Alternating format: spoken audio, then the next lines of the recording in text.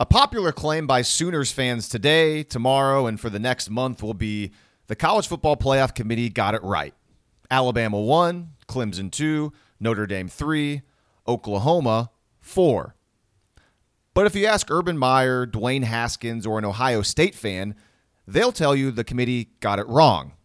If you ask Kirby Smart, a Georgia fan, or Kirk Herbstreit, they'll tell you the committee also got it wrong. So the question becomes, who's actually correct?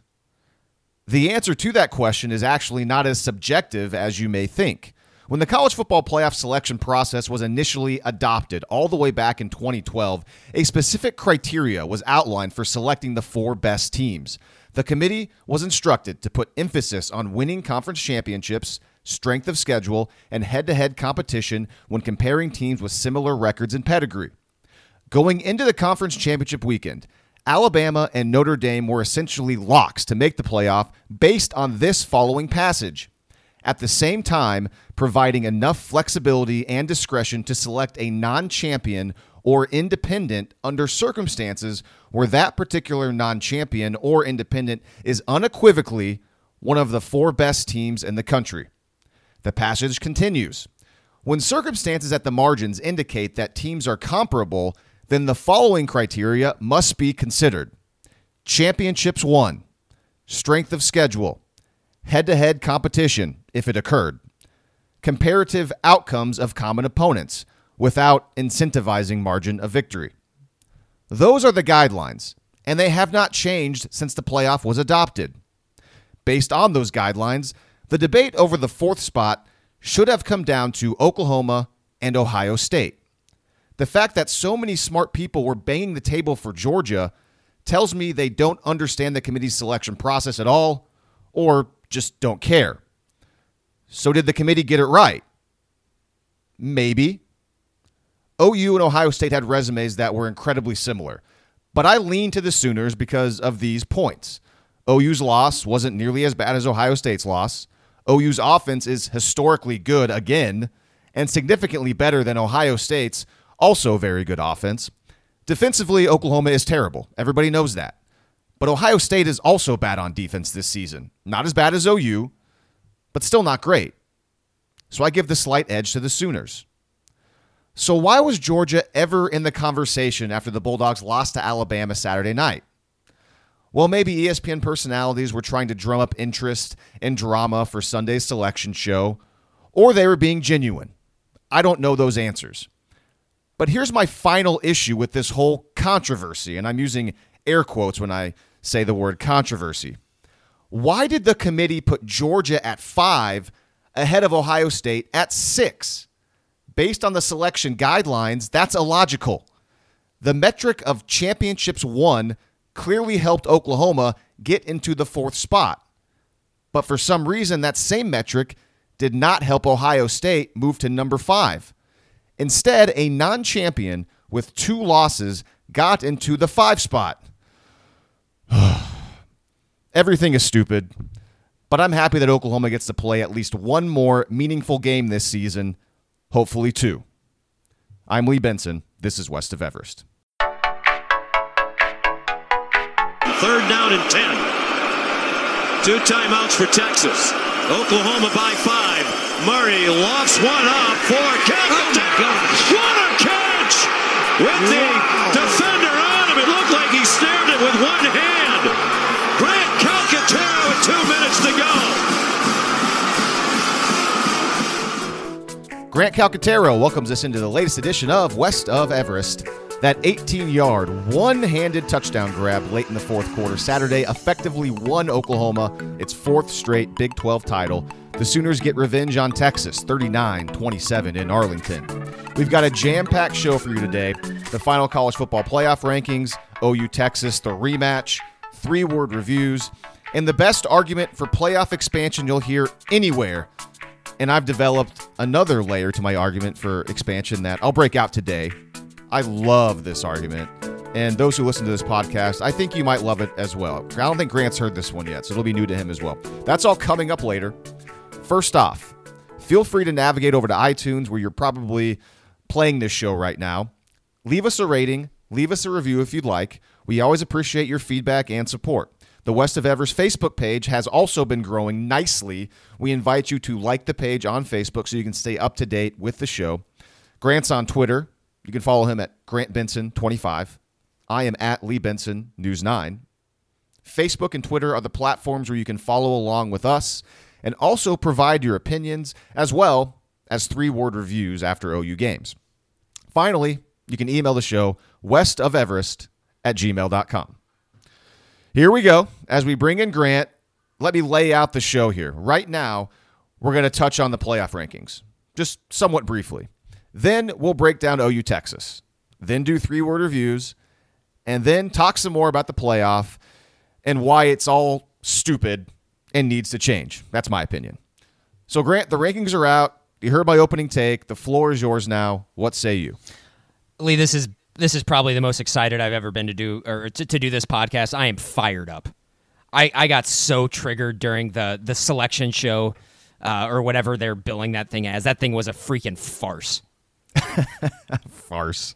I ever since that SEC championship game ended last night, and even when it was still going on, I don't know if I've ever seen much more of a deluge of bad opinions in my entire life. Awful opinions. And so, right, we'll get into that more, but I think it's just a little it's pretty unfortunate that has to happen, especially on a day when, let's be honest, that Saturday was an absolutely wonderful day to be an Oklahoma Sooner fan. It was a great day. It was. It was a day that worked out about as perfectly as one could hope. One who's a Sooners fan could hope, because you got Oklahoma beating Texas by double digits. The defense played certainly a lot better than the first time around against Texas. And then you go to the SEC title game where Alabama gets a touchdown win. And if you're into the Heisman Trophy talk, it's hard to imagine at this point Kyler Murray not being the favorite to win the Heisman Trophy. Kyler should be hoisting that statue next Saturday. I'm sure as we get into this show, we can talk more about that. So, yeah, to your point, it was a fantastic Saturday for Oklahoma football. And now on Sunday, as we record this podcast, we find out Oklahoma is officially once again in the college football playoff as the 4 seed. And so everything worked out on Saturday the way it was supposed to if you're an Oklahoma Sooners fan. But you got Ohio State fans over in one corner who they have a legitimate gripe, Grant. If I'm an Ohio State fan today, I am not happy, because this is a perfect example of why 4 teams is so stupid. Ohio State had a legitimate claim to a playoff spot. I mean, they're 12-1 with a Big Ten conference champ. And this is the first time, I believe, in the years of the playoff, which this is the 4th year of the playoff, that a 12-1 conference champ is not in the college football playoff. Now, I might have to do a little bit of research in the last few years to see if that's true, but I'm pretty sure that's true. Yep. Last year, just to be clear, Ohio State was left out as the conference champ, but the Buckeyes had 2 losses. They had that loss to Iowa, that terrible loss to Iowa, then, of course, the loss to Oklahoma. So, okay, you lose 2 games, you're out, even though you're a conference champ. This time, Ohio State is out, and not only is Ohio State out, Grant, Ohio State was 6th in the final rankings with a 2-loss Georgia team, a non-champion, at 5. Like I said in my opening take, going against all of the criteria set out by the college football playoff selection process. And it doesn't matter, I guess, because the final 4 teams are set and it's not going to change. But logically, it just does not make sense that Georgia is 5 and Ohio State is 6. And I think this is another reason why, a big reason why you were so annoyed with all of the opinions over the last 24 hours. Well, yeah, of course. I mean, that as well. There's other parts of it, too. One of the biggest, because, I mean, the main argument of anybody advocating for Georgia is that they passed the eye test, correct? I mean, that's the only argument that they have, which, of course, I think brings up the logical counter-argument of, okay, why aren't we talking about Notre Dame then, too? Why aren't we just putting the top 4 teams in the recruiting rankings in then? You know, I'm sick of this stuff. And these people, they have no idea what they're talking about from a logical standpoint. They're just making stuff up as they go. It's pretty clear. It's very transparent. What do you make of Kirk Herbstreit, a guy that he's wrong? He's an idiot. He's so wrong about this. He's so freaking wrong. He has a great track record, though. We like Kirk Herbstreit. He usually has really good college football opinions, and I don't understand it all, his idea for banging the drum for Georgia. It just does not make any sense at all. And I agree with you. It's incredibly wrong. And does it matter? No, it doesn't matter. It just makes you wonder, what are you thinking, man? Because you follow this sport closer than anybody. And the eyeball test, like you said, just it doesn't wash. And you made a good point with Notre Dame. That would come up. And then I saw, too, he clearly is – he just has a – he does not like the fact that Oklahoma's defense is so bad. And you know what? That's fair. Oklahoma's defense is terrible. But whenever he was arguing, I saw Saturday night after the ACC title game when he was doing the game, and he was going over the resumes just kind of off the top of his head, and I think he brought up Georgia probably and Ohio State, and he got to Oklahoma, and he said, Oklahoma, they beat Texas today. And then he kind of paused, and he just was like, the implication, what else have they done? I mean, Kirk, literally a week ago, they beat West Virginia in Morgantown. I mean, so he hasn't even given much thought to Oklahoma because he totally forgot about the fact that they just beat West Virginia on the road. So clearly he just doesn't really count Oklahoma.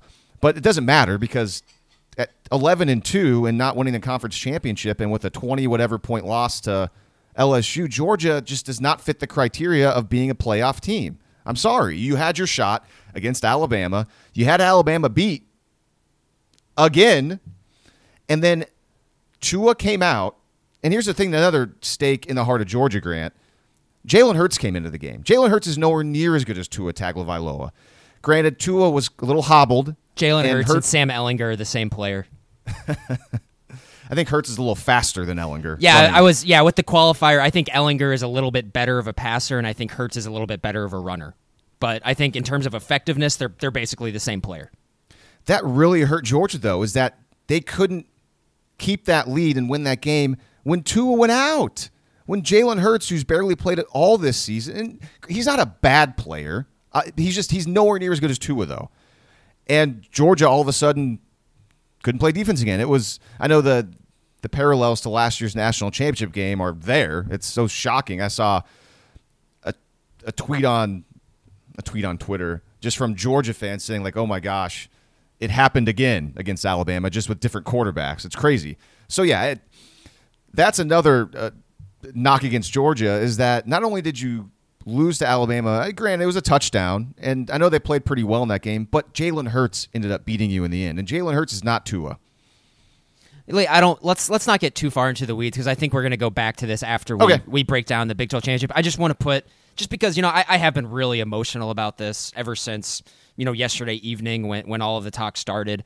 I'll give the people advocating for Georgia, I suppose, I will give them the benefit of the doubt and just in the thought processes, I think they're just getting really, really hung up on that choose the 4 best teams thing, and they're not being thoughtful enough about it, though, is what I think is happening with those people. And I think after they calm down, they'll realize that the committee made the right decision. I think these are the exact same people who are probably advocating for Ohio State to jump Oklahoma last week, and the exact same people who are telling us that Michigan was a great team 2 weeks ago.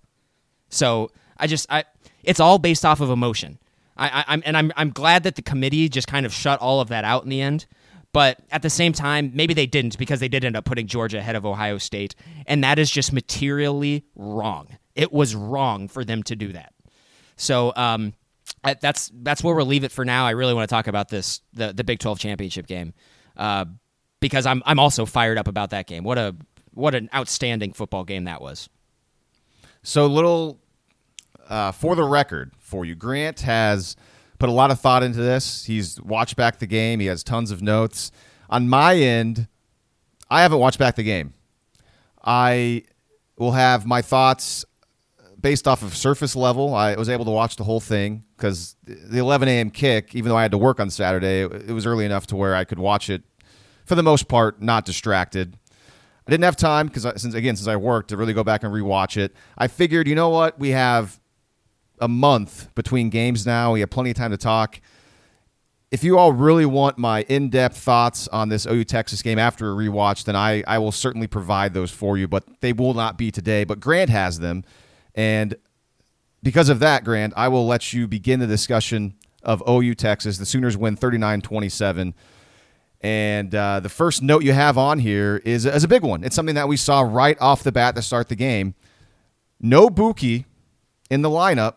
Trey Norwood starting at strong safety officially for Oklahoma, and also according to Oklahoma's official starting lineup from that game, Grant, it looks like they went back to their old 3-4 look with Ronnie Perkins assuming the role as the jack linebacker on Saturday. And, of course, we did see him from time to time put his hand in the ground and go back to that even front. Not so sure how much I like that idea that they went back to the old 3-4. That just hasn't really worked a whole lot. But the defense did play pretty well, Grant. So let's start with that. Norwood starting, Buki not. Yeah, and I thought if you actually look at kind of what happened, that looked to be a pretty clever little move they made. Because, Norwood did have his moments where he was out of position. There were some times where he probably should have been flagged when he wasn't. I'm thinking of one occurrence kind of in the second half. There was also another time where he did pick up a PI on what would have been an interception by Robert Barnes. But Lee, for the most part, Trey Norwood did a really good job on LJ Humphrey. And that is a surprise to me. Just because you did see some moments where Humphrey was able to body up Norwood and shield him away from the ball. But Lee, Norwood was there pretty much every single time. And he forced Sam Ehlinger to make perfect throws to Humphrey, which he did on occasion, but other times he wasn't able to. And I thought Norwood played for the most. He wasn't great by any stretch of the imagination. He had too many negative plays for him to be great. But man, he was pretty effective, and that was quite the difference between what we've seen from Buki the last, the second half of the season at safety, which, frankly, he's been quite a negative on the defense, quite a blind spot. And I think Norwood had some, did a lot of today what he did last year, and he just kind of calmed down things at his position. He did that last year coming in for Jordan Thomas in the second half of the year. And I thought today that he did a good job of that. There were no busts from his position today. You keep saying today. You realize the game was yesterday. I know, but still, I'm still living in the moment, man. And also for those, actually, we're going to release this on Sunday. But yeah, okay. So maybe because you just rewatched the game again today, so you're saying today? Yeah, that's probably what it was. I did a deep rewatch too. I did like kind of a 2-hour rewatch on it and just kind of closely looked at every single play. And man, that was a great game on Saturday. It really was. That was a really good. I thought Texas's defense was really good. I thought Oklahoma did a good job of stopping what was giving them trouble the first time around against Texas. And I have it in notes here too. It does look likely that they're basically back right to their base defense from last year with Ronnie Perkins basically playing his oboe. That's kind of what I'm seeing. That's right what you look at the official game details, and that's the starting lineup that Oklahoma had out there. And it's not like, yeah, I mean, that's what they went with. I'm not thrilled about that. I thought it worked for this game. Fine. It was good for this game. I don't think they're going to be able to get away with this against Alabama unless for some act of God, Jalen Hurts is the starting quarterback. But yeah, we'll see what happens. I thought this was probably the right call to play against Texas because it really was inside of the box that they just got destroyed the first time around, and they held up much better this time around. The front seven, for the most part, actually played a really good game on Saturday. So real quick, back to Norwood. I got to give him a lot of credit because he's a corner, and in 1 week, having to play strong safety and move with very little preparation time, in my opinion, safety is much more difficult to play than cornerback because at safety, you have a lot more space that you're responsible for the most part. At cornerback, you're either playing man or maybe you have a zone, maybe half the field, not even that, maybe a quarter of the field, a third of the field. Cornerback's just not that difficult compared to safety, in my opinion.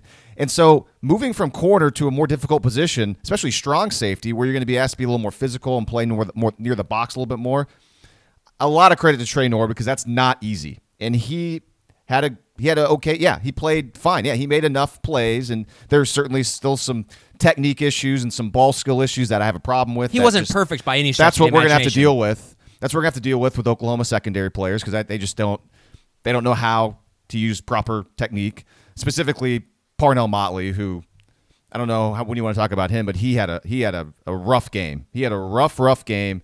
He made a play or two here and there, but for the most part, Parnell Motley was disappointing after playing very well for the last month or so. But again, Trey Norwood, I'll give him credit because it's very difficult changing positions like that in a big game in this setting, and he held up. So good for him. Yeah, absolutely. And so, God, I have so many just kind of random.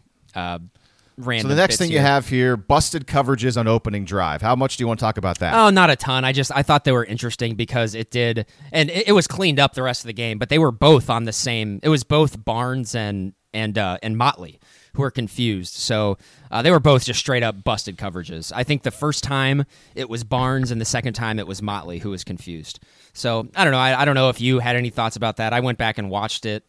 Well, the busted coverages you're referencing are the two incomplete passes, though, right? Yeah, that exactly. Texas didn't even convert. Yeah, and so it didn't end up mattering because Texas scored on the drive anyway. But I don't remember.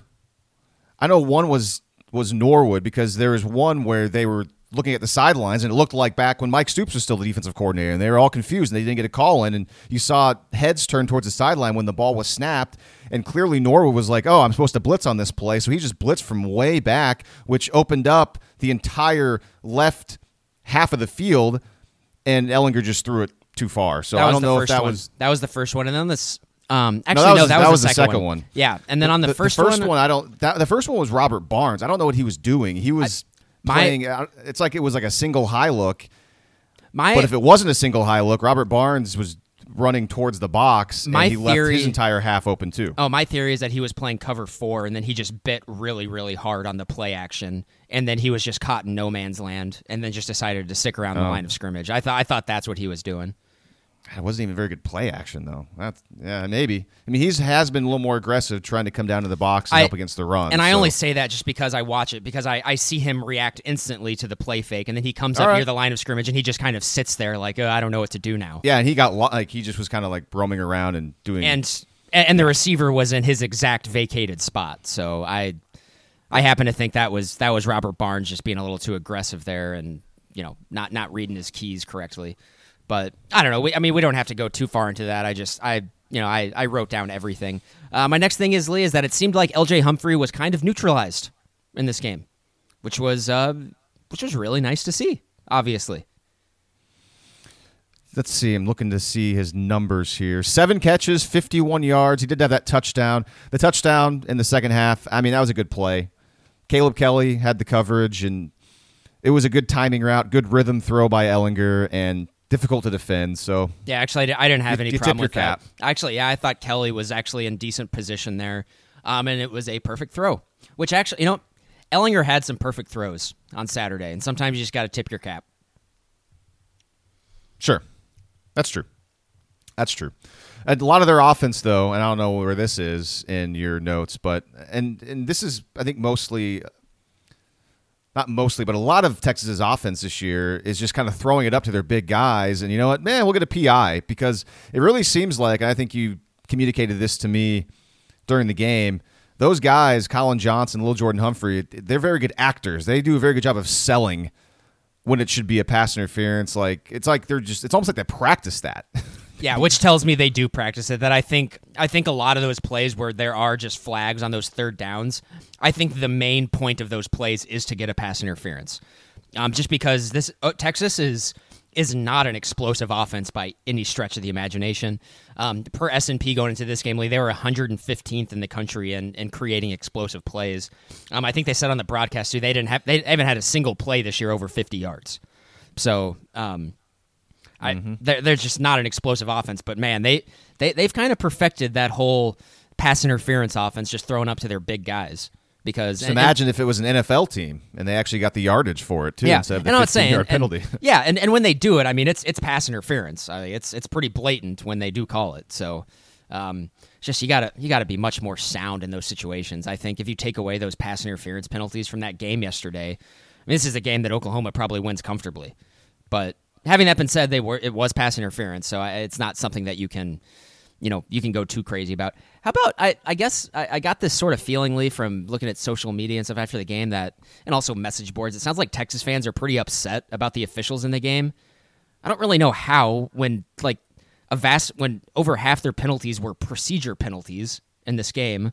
And also, they had blatant pass interference against Chris Boyd, that blatant face mask against Chris Boyd also. There was There was a play in the second half where B.J. Foster should have been ejected for targeting, but Kyler Murray ducked underneath it. He was going for the kill shot. It was a dirty, dirty attempt at a hit. That wasn't called. So, I mean, guys, calm down, man. Bad calls go against everybody in every single game. Just, you can't be mad at the officials when you have, 9 procedure penalties. Come on. Yeah, and they draw so many pass interference flags that, granted, I mean, there was that one, you mentioned that Norwood one, he should have gotten called for PI in the fourth quarter. It was early fourth quarter, and Oklahoma, I think, had a 3-point lead. It was a third down play, and Norwood got away with it. But, I mean, that's one play. Yeah, I didn't notice the officials a whole lot. I mean, at the start, it seemed like the officials, it's like, why did they review that when Marquise Brown was pulled down, it was pass interference or holding, and I know that Kyler ended up being a pick because it got batted around, but it didn't matter because there was a penalty and they reviewed it. I had to think they had to have been looking at if the penalty occurred before the interception or something. It was stupid. I mean, okay, yeah, I guess that would explain why the review only took about 15 seconds. Then, all right, yeah, that's a good point. I hadn't considered that, so that's probably why. Fair enough. But, I mean, it seemed like a pretty typical Big 12 reffing crew to me. I mean, they weren't good because they never are. So, I don't... There were bad calls against both teams. Deal with it. So 3 stops in the first half by Oklahoma's defense, and the Sooners were able to score 17 points off of those stops, and I guess we can get more into the offense in a moment about how they had a nice push in the second quarter. But...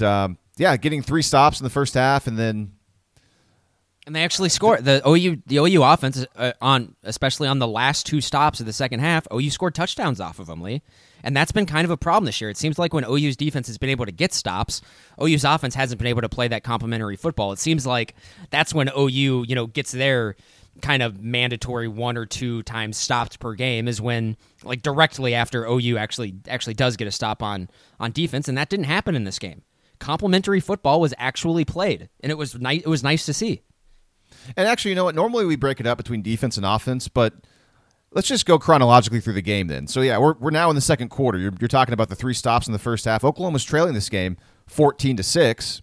And then the offense, touchdown pass to CeeDee Lamb, a beautiful throw by Kyler Murray, a great catch by CeeDee Lamb, 14-13. And then the drive near the end of the second quarter, using up clock. It was actually, never mind. It started with a minute to go, right? So they had a minute to go, and they went down and put it in the end zone. Great throw again by Kyler Murray to Grant Calcaterra.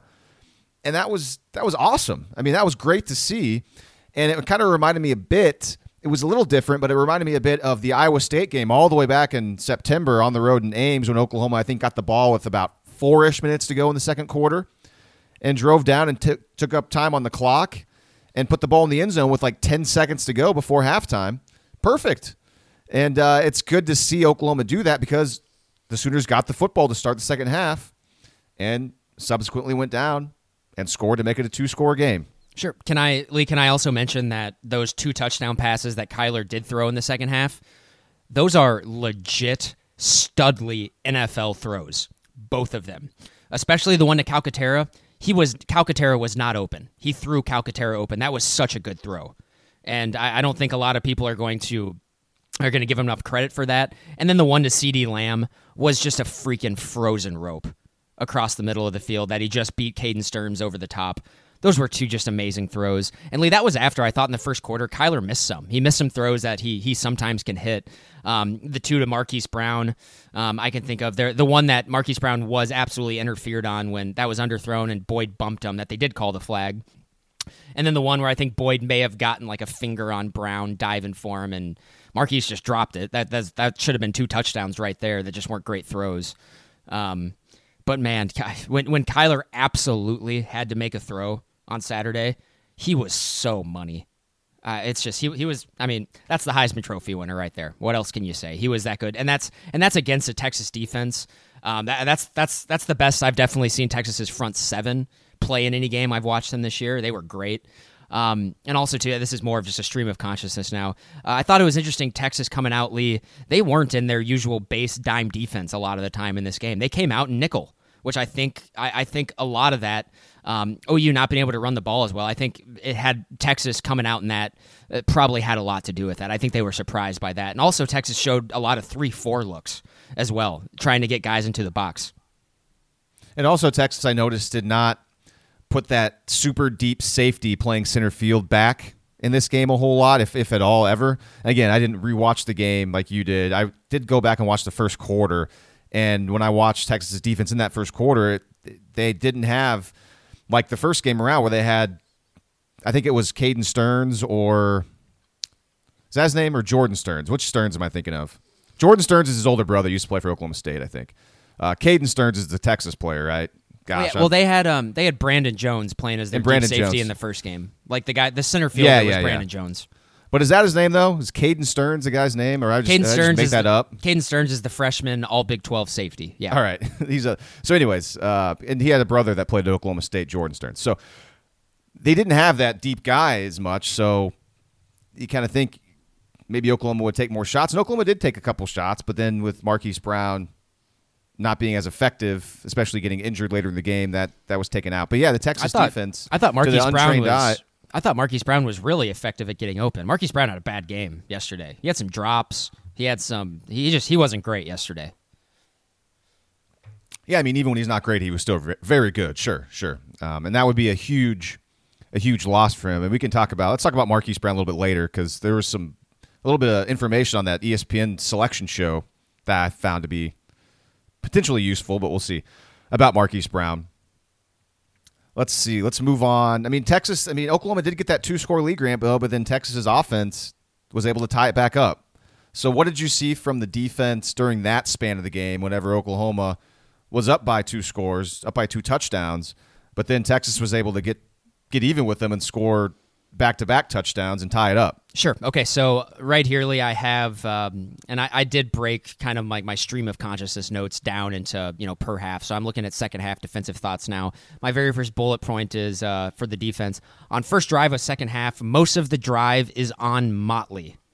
And I'm remembering this specifically back to OU actually got Texas in 3rd and long. Or no, I think it was 2nd and 17 on that play, because Perkins opened the half with a sack on Ellinger. And then Motley, with a bail technique, just gives so much room to Colin Johnson, who Ellinger hits over the middle for like 25. And then on the very next play, Motley gives Colin Johnson about 12 yards worth of cushion. And then they just run like a little 10-yard hitch that Motley gives up after the catch as well. So I think on that play, Motley gave up about 40 yards of yards on receptions to Colin Johnson. And then to finish off the drive, Ellinger had the long touchdown pass to Colin Johnson over Trey Brown, which that was just a dime by Sam Ellinger. You can't really do anything about that. That was a great throw and a great catch. And that's just a guy throwing it up to his big, tall receiver. So yeah, I bring it up, Lee, because you're going to see this because when Texas was having success in this game, Lee, it was usually because of Parnell Motley. And I know it's mean to kind of pick on him, but pretty much on every single drive where they got their chunk plays, it was all Colin Johnson on Parnell Motley. And so you mentioned that 2nd and 17 play. I remember that play, and I remember texting you about it. And this is just Parnell Motley's technique. He likes to use that bail technique. And what I mean by that is that he doesn't take he doesn't backpedal and then decide when the receiver starts to go and then swing his hips over. He immediately from the snap is already in a bail technique where he moves his hips and he's running backwards. Where in that scenario, if the receiver decides to go one way or the other and you don't react to it immediately, you're going to be behind the 8 ball. And in that particular play, I can't remember which way Colin Johnson ended up jab stepping one way or the other. But the next thing that Parnell Motley always does, it seems like, is that when he feels like the guy's going to be going deep, he turns his whole body around because he thinks he's going to be catching up with the receiver. And he ends up turning his back to the play. And in that scenario, I think Colin Johnson just took a step in and ran like a little bit of a deep in route, and he was wide open by 10 yards because Parnell Motley ran himself out of the play. And I think I texted you, bail techniques are designed for players like Marquise Brown, who are burners, not Colin Johnson. The guy's not going to burn you, Parnell Motley. You're a fast player. Just play him head up, get a little bit of hit on him. Whenever he makes his move, you move your hips and you follow him and you cover him. And it just, to me, it just shows very poor technique. And I don't know if that's just him and they've been trying to teach him good technique and he just isn't responding, but they don't have anybody else really, and he still makes some plays here and there, or if they're just teaching poor technique. I don't see the technique as badly from other players as Motley, but that particular play really made me annoyed. I think we're going to see a lot of clarification with a new defensive staff next year, I think, about what is wrong with these defensive backs. I think we're going to know pretty much right away. I mean, if whoever they bring in is good, we'll see. Sure. That particular play really bothered me, and that was the main one from him that really stood out to me. I know there was a couple others that he just kind of he's given either too much cushion or he's not giving enough. I don't know. It was a rough day for him. He did make a nice play at the very end of the game that ended up being the interception by Trey Norwood. He was in man coverage, and he recognized that the play was going to go to a deeper route, and he went off his man and sunk back to help out Norwood and he should have picked it off, but of course another Oklahoma defensive back dropped a pick, but luckily Norwood was there to catch it off the deflection.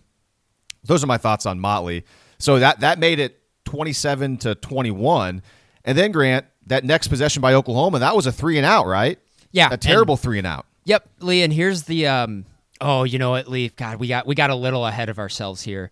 I have to bring this up because it may have actually been the best play that Kyler Murray has made this year that he made look just incredibly routine. And you'll notice it when you actually go back and rewatch it. But this happened on the very first offensive drive of the second half.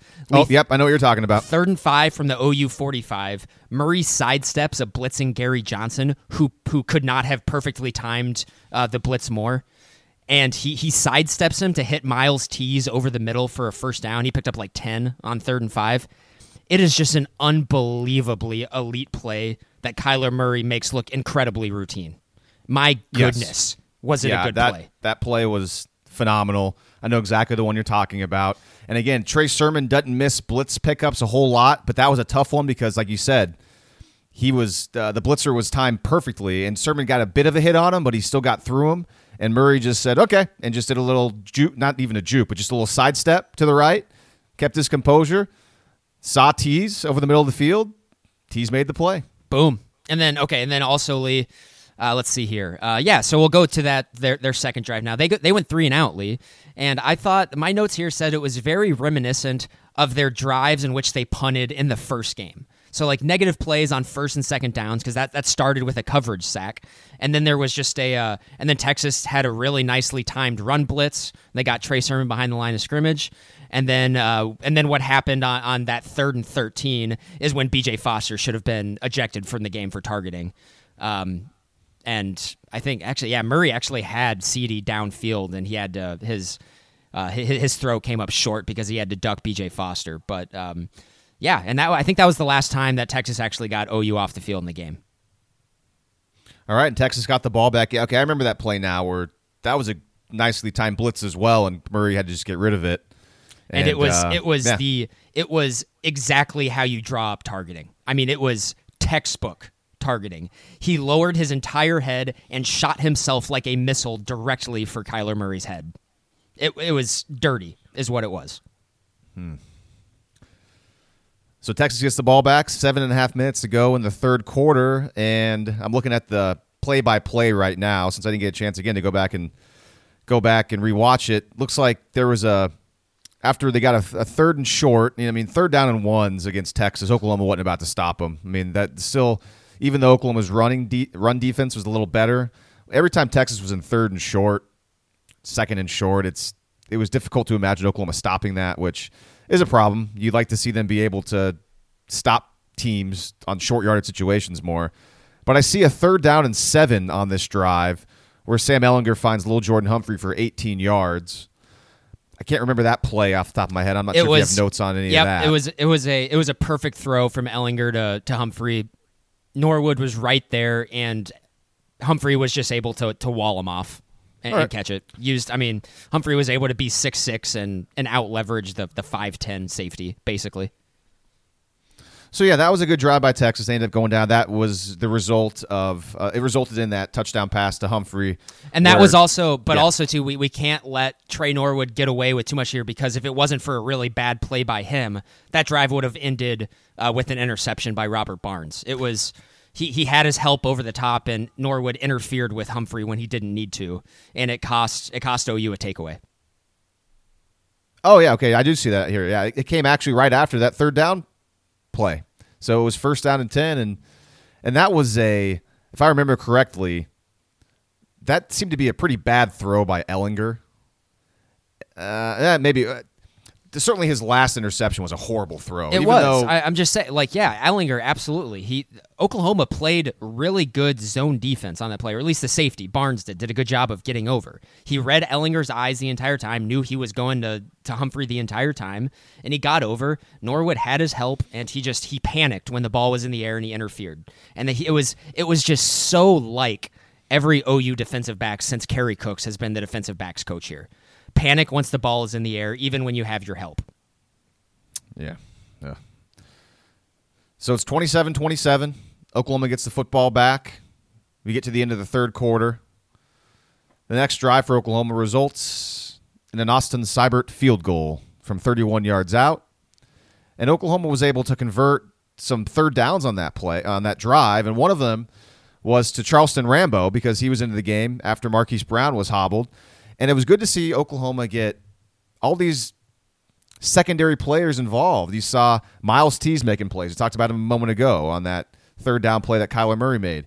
Nick Basquin in the fourth quarter had a bunch of, not a bunch, he had 2 or 3 really great plays on that drive where they ended up getting the 2-score touchdown. Charleston Rambo caught a third down conversion catch on this drive that ended up resulting in a field goal for Austin Seibert. It's just so nice to see Oklahoma, the offense, have all these secondary type players. When I say secondary, I'm talking about players, obviously, not Trey Sermon, not Kennedy Brooks, not CeeDee Lamb, not Marquise Brown, and I guess not Grant Calcaterra. Everybody can pitch in. And Lincoln Riley's not afraid to have everybody pitch in, which is so important to this offense. Absolutely. And I think that fits in perfectly with just kind of what my general thoughts overall with the offense were in this game. And I guess I'll just say this now because I don't think there's a better time to bring it up. But I don't think the offense had their best stuff today. And I think it was Saturday. Keep saying today. I know. So I'm weird. sorry. I know. I don't know why. The entire weekend just kind of it's all just blurring together for me. I don't think OU's offense had their best stuff on Saturday, and I thought it was pretty similar to kind of the first game against Texas in that light. The difference this time was that the OU defense allowed the offense not to have to press as much. And because of that, Lee, I thought the offense in this game had a unique ability to grind out drives. And that's something that good teams can do when they don't have their best stuff. And for a sports analogy, I'll throw this out here. I thought that was the equivalent of Clayton Kershaw grinding through like 7 innings, giving up 2 runs on 7 hits on a night where he just didn't have his best stuff and couldn't locate his fastball. I thought that's what this game was for Oklahoma's offense. And when they needed to, Kyler Murray came through and just threw absolute dimes. And I thought really that was the story of this game, because I thought Texas's front seven frankly played out of their minds. Particularly on the final touchdown drive, Oklahoma converted 3 third downs on that drive. And I don't want to jump ahead that far yet because the biggest defensive play of the game happened before that. I don't know if you want to get to that now. Yeah, we can get to that because so what happened? So Seibert kicked a field goal to go up 30-27, and of course Seibert 3 for 3 kicking field goals, even though the last one banked off the uprights. I do have to bring it up to Kyler Murray missed CeeDee Lamb on that 3rd and 7 down there as well. It would have been a touchdown if it would have been an accurate throw. CeeDee beat his man on the inside, and it was one-on-one coverage. I think it would have been a touchdown in all likelihood if Kyler could have hit him. But, I mean, it obviously didn't matter. And then so it was that next drive, Lee, where I think on 3rd down, or it was either on 3rd or 1st down, they threw a pass interference play up to Colin Johnson. That was the obvious intent of the play, I thought, and Parnell Motley interfered with him. Probably the most blatant interference of the day. 3rd and 10. Was it on 3rd down as well? 3rd and 10, and this is after the Seibert field goal, right? So Oklahoma was up by a field goal. Yep. 3rd and 10. Oklahoma's almost getting Texas off the field on a 3-and-out and another pass interference penalty. Yep. And then also, I mean, and then OU actually stopped them the next 2 plays, and then on 3rd and 8, after that, Norwood was able to get away with probably what should have been a Yes. PI on LJ Humphrey. And then Yep. that is what led to, I believe, the play or the drive where CD fumbled on the long catch and run. And I'm sure everyone that's listening to this podcast who was watching that game on TV, when they saw that play unfolding and CeeDee Lamb, he made a great play, but once he got into the open field and you could tell he was trying to find his blocks and he was kind of gliding out there trying to find extra yards, I think everyone probably saw that coming, where a Texas defender from behind flying in was going to probably knock the ball out because that ball was hanging out there in his left arm. And it just, I felt like that was coming from a mile away when CD started making those moves. Did you have that same thought too? Yep, I think the last 10 yards of his run, I was screaming, "Get down" at the TV. Just please go down. Yep, Just and go down to the I ground. say that a lot, and you know what? CD is actually usually pretty good at giving up on the play once he realizes that he has nowhere to go. He did not do a good job of that on that play. Like, I mean, it was. Yes, I always kind of get scared in situations like that because that's always sort of like the logical conclusion to make when a guy is like kind of darting around out there like that.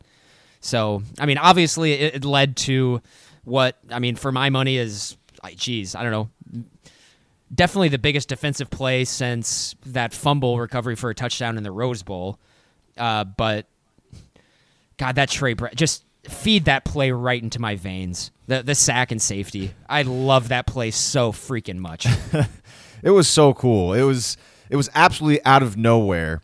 And I think everybody was just as shocked as Sam Ehlinger was when he was getting hit, because all of a sudden, just boom, Trey Brown was on top of him like a missile, and it was like, oh my God, the safety. Yeah, and I was just like, I couldn't believe it. I was so excited. I was like, oh my God, they confused somebody with the blitz. It's just, and it was great. I mean, like Trey Brown came just shot out of a cannon. The closing speed on Ehlinger was shocking, and he blew him up. He hit him hard. And it couldn't have been more perfect, too, because you had Texas, who was on the hash marks, and the blitz came from the boundary side, so there wasn't a whole lot of space there, so Brown didn't have a very far distance to go. So it was perfectly timed because Ehlinger, obviously the whole play was designed to go to the field side, the wide side of the field. And after the game, I heard Trey Brown, he said, man, when I saw Ehlinger play action, fake the handoff, I just had a green light to blow up. I mean, it's just, and he didn't miss. I mean, he nailed Ehlinger head on. And I think there couldn't have been a more surprised person in the stadium than Sam Ehlinger, followed by everybody else that was watching inside Jerry's World and watching on TV as well. But it certainly seemed like Ruffin McNeil wasn't that surprised by the play, Grant. Yeah, I thought that was pretty funny. Just cut to Ruffin McNeil, and it looks like he just woke up from a nap. Is a game going on? What? Oh, weird. It's just, I love it. I love that so much. It's almost like, yeah, I knew that was going to happen. I dial up blitzes like no other. And then that's 2 points for us. And so obviously, I mean, that's a great play. I think that's a play that I think people are going to remember for a really long time, especially just because it's been a really frustrating season on the defensive side of the ball. And it was nice to see them. They made plays yesterday, and it was great. I think they sacked Ehlinger 4 times. Even they weren't consistently getting to Ehlinger, but it was nice to see this time, Lee, when they did get to him, they actually brought him down. Wasn't that nice to see? And so it's good. I mean, I thought if we're judging on context and relative to how they've played this year, I mean, I'm pretty comfortable saying that was their best defensive game of the season. Just on just based I'm on fine with that. On the circumstances and just where the game was and how they played the first time against Texas. I thought they played really well yesterday. Real quick, before the Trey Brown sack safety, on 1st and 10, Oklahoma got a negative play. Kenneth Mann had a tackle for loss. Did you mark anything down on that play? I mean, that was, I mean, because that obviously set up the 2nd down and 11 to where Texas felt the need that, okay, we got to throw the ball here on 2nd and long. Yeah, absolutely. And if it wasn't for that, who knows if that play even happens. Yep, I say Kenneth Mann stones Ingram for a 2-yard loss on 1st down as well. And it stoned him. Just threw his blocker to the side and was right there to meet Awesome. Keontae Ingram. It was great. And you actually, and I want to bring up too, because I thought Amani Bledsoe and Neville Gallimore did that pretty consistently on Saturday as well. Just shedding their blockers and meeting the running back in the hole. Bledsoe and Gallimore did a really good job of that on Saturday, and I think we should probably tip the caps to them as well. And Lee, there's just a lot of people. Caleb Kelly and Curtis Bolton had really good games as well. I thought that too. Yep, I thought Kenneth Murray was definitely the weakest linebacker of the three who were out there. They were just solid all the way around, and they made plays. So I thought this is probably the most, the defensive performance of the season that just inspires the most confidence going forward. I think they got stuff to build on here, and they weren't perfect. They weren't great by any stretch of the imagination. But I thought they did a good job of playing complementary defense. I thought that this is what they need going forward. And, if the offense is just a little sharper and plays a little better, I think they can beat anybody playing defense like this. And it's good to see Ruffin McNeil with the flexibility to say, you know what, Buki, he did not look good against West Virginia. Sorry, man. Trey Norwood, we got to put you in there instead. Buki, sorry. And there's actually some consequences to playing poorly. And seeing that in the Big 12 title game gives me hope that now with a month to prepare for Alabama, Oklahoma's defense is going to give up a lot of yards, a lot of points to Alabama, obviously. But maybe there's going to be some creative stuff. And maybe not necessarily creative, but just some clever. And they're going to be willing to actually look and try some things to potentially help get Alabama off the field maybe one or two extra times, which would be great. And it's just good to see the ability to change something and adjust a little bit before a big game like that, especially with only a week to prepare. Yeah, absolutely. And it's tough to go against a good team with a really competent coaching staff. It's tough to go up against them twice. And Texas really did adjust on the defensive side of the ball. They threw some stuff at Oklahoma that they did not see in the first game. And I think you got to tip your cap to Texas for that. And then you got to tip your cap to Oklahoma for being able to adjust to that. Texas shut down Oklahoma's running game in this game for the most part. And Kyler Murray was able to put the team on his back, and he got them to the promised land with his arm. And that's something that in the history of this rivalry you have not seen a lot from an Oklahoma team. When their running game is struggling against Texas, they typically do not win the game. And that was not the case this time around. And it's just really refreshing to see. It's maybe a sign, in my eyes, that this team is maybe just a little different. And I don't know. Do you kind of want to move on to more just like overarching thoughts after the game, or is there any more specific plays you want to talk about? Oh, I guess we haven't talked about the Calcaterra play yet, of course. Well, I was going to say, and before that, I think we need to give that final drive some podcast time, because that was such a huge drive. It took up 6.5 minutes off the clock, and Oklahoma converted 3 third downs on the play. And one of the third downs was the touchdown pass to Calcaterra on 3rd and 10. One of them, 3rd and 6 from midfield, finding Lee Morris. Did you have I can't remember what that play was. I don't remember what happened on that play, but Lee Morris got 18 yards, first down. Was it on first down? Actually, I do remember. It was. I do remember. It was. Yeah. 3rd and 6, and Texas was given some cushion, and Lee Morris was the inside slot receiver to the wide side of the field, and Oklahoma said, all right, you're going to give us that kind of cushion. We'll just run Lee Morris on a little 5-yard out, let him catch it, and we'll definitely get the first down. And Lee Morris turned it upfield, picked up 18. Boom, first down and 10 from the 32-yard line. And then Trey Sermon, I'm looking at the game by game here. There was an 8-yard carry by him, but there was offsetting penalties, so then it was another first down play, no gain. And then Kyler, only 1 yard. And then one of the more bigger plays of the game, 3rd and 9 from the Texas 31. Oklahoma's only up by a field goal at this point. And you're thinking, okay, this is a 48-yard field goal for Austin Seibert. Probably 4-down territory here. You got to pick up some yardage here on 3rd down to set up a more manageable 4th down. At that time, I texted you and said, this better be 4-down territory. And there's about 4 or 5 minutes to go in the game here at this point.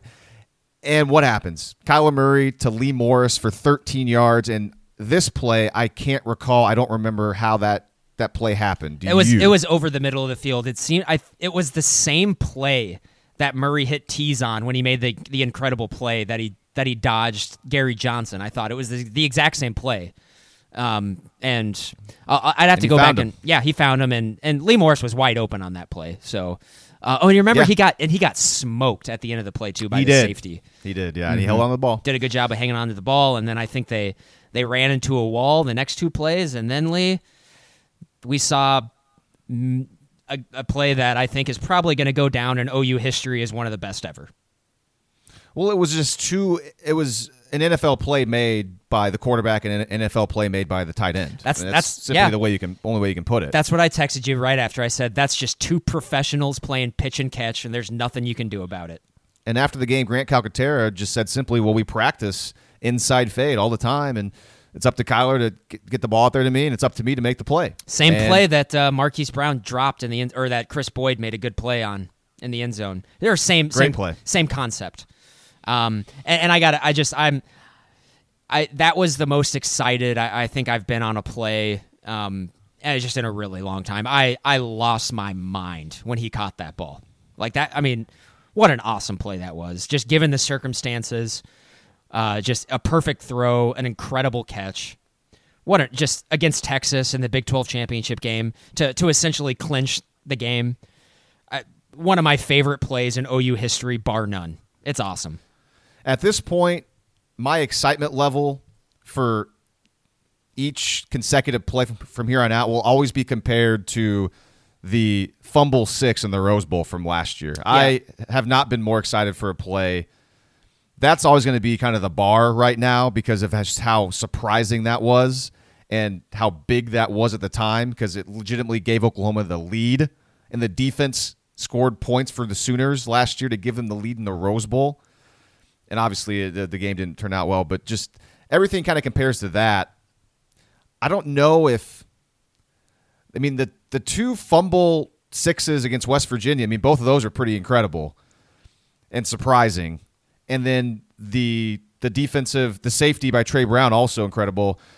But they all kind of – to me, they're all kind of in the same level, but the Rose Bowl touchdown by the defense is a step above, but yeah, that was in that moment that was crazy. In retrospect though, they lost the game, so it's hard for it to hold up. And but yeah, I mean, I agree that like if you're talking about like in the points of the game and how big it was that the fumble return for a touchdown in the Rose Bowl was a bigger play. And my God, I mean, I legitimately lost my voice after that play happened. I was there and I was screaming. Yeah, you were there. You saw it, screaming my mouth off when that happened.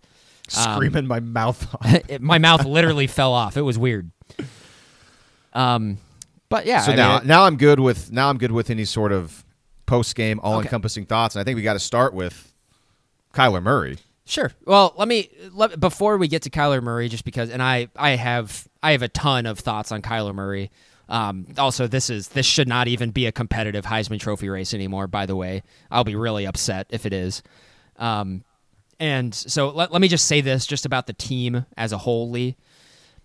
I've just been kind of waiting all this last back half of the season, sort of for just the knockout blow to be delivered to this team, so I could finally proclaim it as perhaps my least favorite OU team ever.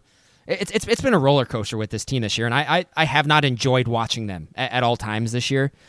But Lee, after this game, they might be one of my favorite OU teams ever. And that was because this was one of the best character games that I've seen in my 2 decades of being an OU fan. And I did not think that this team was capable of it. So I give the hats off. They were men today. And they got, Texas came in looking to punch them in the mouth, and they responded. And they did a good job of coming through with a win when they did not have their best stuff. And it was a total team victory. And I love stuff like that. After that game, this has the look of a special team, and I never thought that I would ever say that about this team. Well said. I don't have anything to add to that. Yeah, and so that's just more of a... Now we can talk about how awesome Kyler is and how he just had the best season for a quarterback in the history of college football, and if he doesn't win the Heisman Trophy, there's a lot of people who should get their votes just revoked. Yeah, and to be fair to Tua, I mean, going into Saturday, if they both had really nice games, really good games, I'd vote for Kyler Murray. I've seen a lot more Kyler Murray this year. I've seen a good amount of Tua as well. But I think the vote for Tua, if they both would have had great games on Saturday, would have been easily defensible. Sure, you can defend that because he's had a historical season for the most part as well. But yeah, after Saturday, and they made a comment, the announcers did during the Big 12 title game that you probably caught, and some of you that are listening caught too. They said that only 10% of the Heisman ballots had been submitted up to this point, and everything is due Monday. If that's true, and all these Heisman Trophy voters watched all the games on Saturday, Kyler Murray should run away and hide with this one, Grant. It should, like you said a moment ago, it shouldn't be that close. Tua Tagovailoa is a great, great college football player, but he was hobbled against Georgia. He was plagued by a couple drops early, so to be fair to him, some of his guys didn't help him out early in the game, but he also made some poor throws when he was playing. He didn't show a lot of mobility, and I know he's been kind of nicked up. He took a couple of bad sacks, and he left the game in the fourth quarter, and his backup quarterback came in. That is not a bad player. Jalen Hurts started for them, and Jalen Hurts, this is so bad.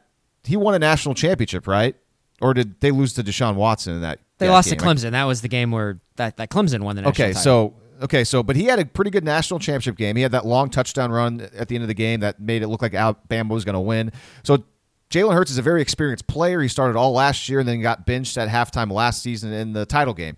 He hadn't played a whole lot this year because Tua was a lot better than him. He comes in cold off the bench against a Georgia defense that's still very good, and he elevates the team. He had more mobility than Tua because he wasn't injured, and he made a lot of nice plays in that game. And if you flip that around and Kyler Murray wouldn't have played the fourth quarter of the OU Texas game and Austin Kendall had to come into the game, there's no way Oklahoma beats Texas with Austin Kendall. I like Austin Kendall. It's just the way that they're two different players, and coming off cold off the bench, and that's enough right there. It shows you that, yes, Tua's a great player, but Kyler Murray is so much more valuable to his team than Tua Tagovailoa, and he should easily be the Heisman Trophy winner. He's got better numbers than Tua as well. He's an incredible football. He's a better quarterback than Tua. Can I just bring up the talking point that ends this argument altogether? Tua Tagovailoa has really played in one consequential game all season, and he was dreadful.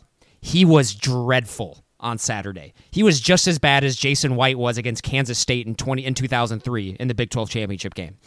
And Larry Fitzgerald should have won the Heisman that year, by the way. Tua was awful in the biggest game of the season, and his backup quarterback came in and beat the team that he couldn't do anything against. If you give that guy the Heisman Trophy, it is an absolute joke. A joke. You cannot be awful in the biggest game of the year against the best team you've played all year and be the best team or be the best player in the country. I'm sorry, it's just not possible. What we saw yesterday from Tua, Kyler Murray is not capable of a performance that bad. It's possible in a different year when there's not a whole lot of great candidates, but in a year when it's legitimately Tua Tagovailoa versus Kyler Murray, and both of them have been phenomenal, and Kyler Murray has legitimately not had a bad game all season long, you can't do that in that setting. And also, Tua did. Yeah, and I agree with you that if Tua would have come out and had just a great game yesterday, it would have, picking either of them would have been totally defensible. After yesterday, writing Tua Tagovailoa as first place in the Heisman is not defensible one shred at all. I agree. We're very biased, but again, we like to bring up the fact that we try to be as non-biased as possible and look at it from a different lens, from an outsider's lens. Look at it from a lens of a college football fan, somebody that likes the sport. It just doesn't hold. The argument just doesn't hold any weight to me anymore. I mean, Kyler Murray has been so awesome this year. He's been better than anybody would have thought. And I'm excited. Again, I'm not a big Heisman Trophy guy, but I got into it last year because I was really excited about Baker Mayfield winning it because he should have, and he ran away with it in the end. And, I know that Kyler Murray was kind of like one of those dark horse guys. Like, yeah, I mean, he could be really, really good, but he also, who knows? He's never started a full year at quarterback before, and he's been fantastic. I mean, he's been the best player in college football this year and been one of the best quarterbacks of all time in a single season. Maybe the best. His impact on Oklahoma this year is similar to that of Cam Newton for that 2010 Auburn team. And frankly, if you're going to see Oklahoma advance in this thing, you're going to have to see a Cam Newton-like performance against Alabama, in all likelihood, from Kyler Murray. One more note on OU. How about Marquise Brown? All right. His reaction, he was crying. To me, the fact that it was his foot, I was thinking, man, it's probably a broken foot. There's no way they're going to get him. But on that ESPN selection show, I think it was Reese Davis, one of the hosts, he mentioned kind of in passing that all indications are from Norman that they're expecting Brown to be available for the playoff game. And he didn't really go into any details and where he got that from. I don't know if if it's just Oklahoma making sure they get out, hey, like, oh, yeah, he's going to play just so Alabama knows that they got to prepare for him. And so maybe it's just all kind of smoke and mirrors. But I guess that's positive news. Did you hear that when you were watching the show, or did you turn it off before that? I didn't hear it. I saw it on Twitter. I haven't heard that at all. So I think it was Reese Davis or Chris Fowler, one of those two guys. All the whispers. As I say, all the whispers I'm hearing are the exact opposite of that. So who knows where he got that information from? Yeah. So I am assuming that he will not be playing in the Orange Bowl. Yeah, the way he was reacting and getting carted off, it kind of looks like probably a broken foot if it was his foot, which you can't heal a broken bone that quickly. For sure. And so I think this, unless you're I'm blanking. Unless you're Percy Harvin. Yes, Percy Harvin. Gosh, thank you. So I think analyzing this development is pretty open and shut. Here's the deal. Hollywood Brown being out for the Orange Bowl potentially is clearly just a massive blow, and I'm assuming he's not going to play. But bottom line is, Lee, they're going to need a special team performance to beat Alabama anyway. Might as well stack the odds even further against the team. So, they were going to need a special performance with Hollywood Brown, and now without him too, presumably. So, hey, I guess just make it harder, I suppose. Sure. Because there's no other way to spin it. I mean, that's. I agree. I think that's a good way to put it. It's a huge blow, and it certainly affects OU's chances of winning the game. I agree. That's a fair assessment. Want to do some 3-word reviews real fast before we get back into the playoff talk? Might as well. Let's go to Twitter. Our cousin James. Actually, you know what? I always make this mistake. Let's start with our 3-word reviews. Grant, do you have yours yet? Good team win. And you already heard why. I don't need to expand on that. Mine was actually almost the same as yours, just different words. Complete team effort. Effort is a good. Yeah, that's a good. Effort is probably a better word there, just because, like I said, I don't think the offense. I thought the offense probably played their second to worst game of the season last night. Geez, Saturday night, yesterday afternoon. This whole weekend is just a big blur to you. I didn't leave the couch once yesterday, so maybe that's why. I need to get out of the house. Let's read some of your 3-word reviews. Our cousin James, we want Bama.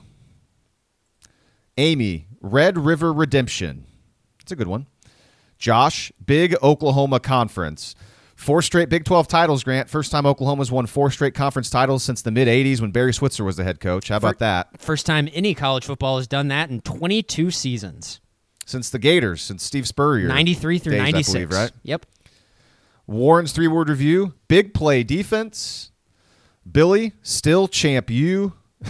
Michael's is pretty funny. Cool. Horns down. Dude from Edmond. Defense, defense, defense.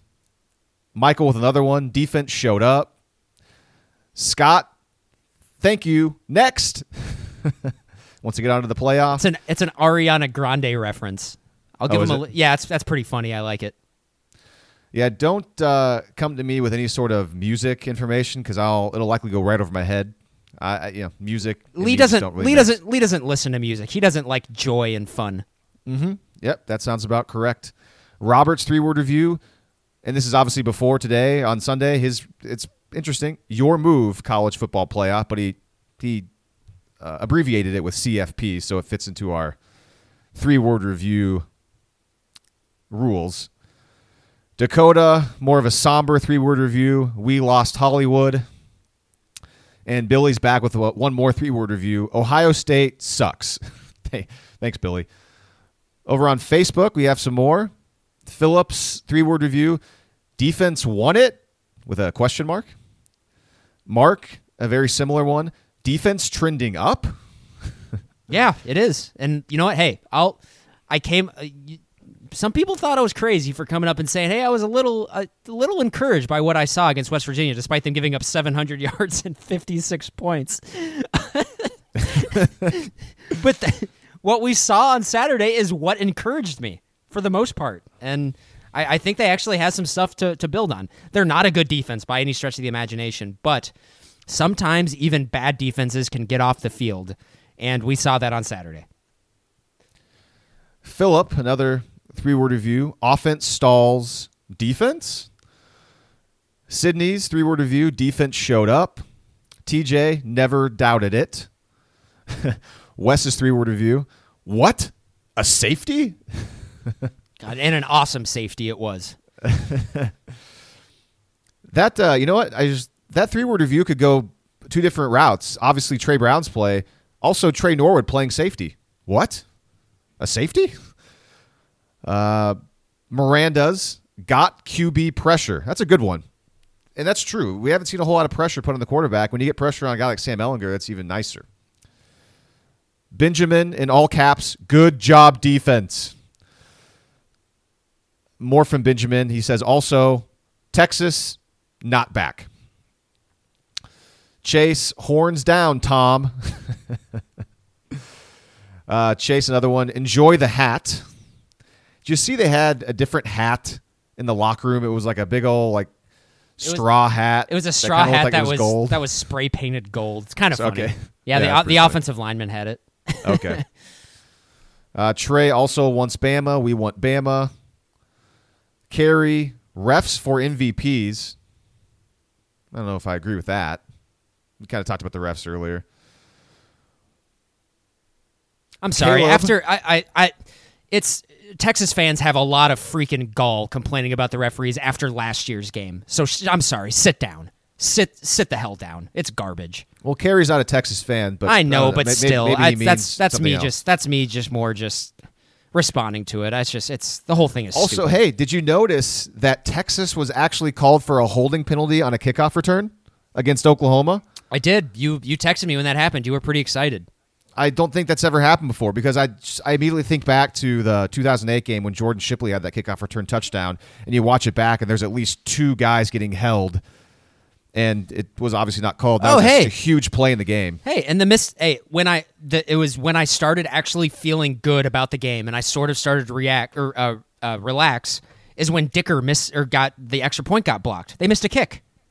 Yeah. And in my mind, I was like, because I actually saw Bledsoe get close the kick before that, and it was in the back of my mind. So when it happened, it didn't really surprise me that much. But God, it's great to see them miss a kick, and it turned up. I mean, I think that was the last point. That was the last points Texas scored. So they. Wow, yeah. I'll take it. That's sort of what I don't know. The air kind of started to come out of the balloon for Texas there, I think. Caleb's 3-word review is referencing Lee Morris and Kyler. Holy cow. Somewhat creative. Hunter, horns, feelings hurt. A couple more left. Dakota, best day ever. And Jamar has a couple at the end here. What a year, and defense steps up. So, again, thanks to you all for submitting your 3-word reviews. Way to get creative. You all are really good at these. It's always fun to go through them all. All right, let's get back into the college football playoff discussion. Oklahoma and Bama. We'll have a whole month to talk about that, Grant. Where do you want to start here? Because I know we talked for about 4 or 5 minutes at the top of the show just about the whole Georgia thing and how annoying that was. Well, can we else?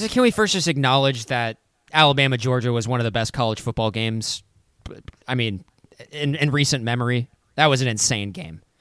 Really good game. I actually went back and rewatched more of that than the OU game. I got up until the midway through the third quarter. And, I got to say this. Jake Fromm has improved significantly from last year. He's a really good quarterback.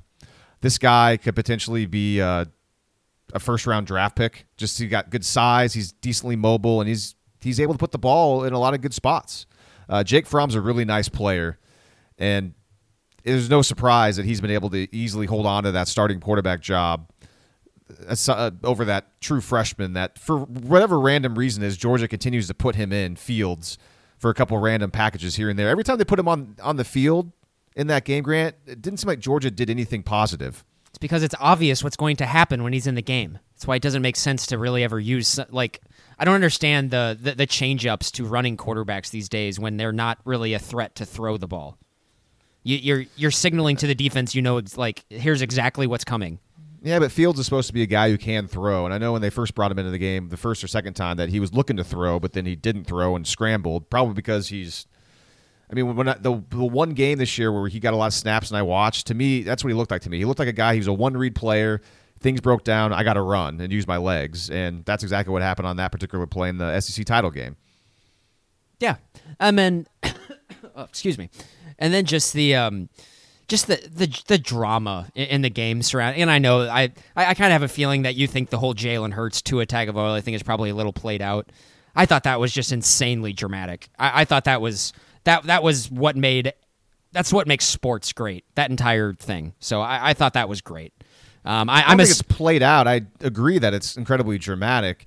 I just have more of an issue with a lot of the after the game thoughts and just the general thoughts on Jalen Hurts. Okay, so you the whole situation. Yeah. So you didn't have you thought him coming in for Tua and winning the game was a great story, because it is.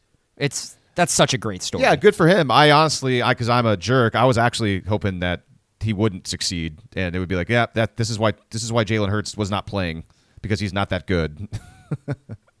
So yeah, I'm a jerk for that, but good for Jalen Hurts. He played well. He did. He had a couple of really nice plays, a couple of really nice throws, and then the touchdown run to win the game, essentially. Yeah, and so this is, that game didn't necessarily go exactly how I thought it was. That's about. But you're more on that than I was. I was thinking more Alabama boat race. And that was the way that Georgia. That was a bad call. The way Georgia moved the ball on offense is kind of how I envisioned them. Their success against Alabama. I did envision that. I didn't necessarily see Alabama struggling so much, because I don't think I ever would have accounted for the fact that Tua would have just been dreadful, and he was dreadful. And I'm sure Georgia's physical corners on their small receivers probably had some to do with that.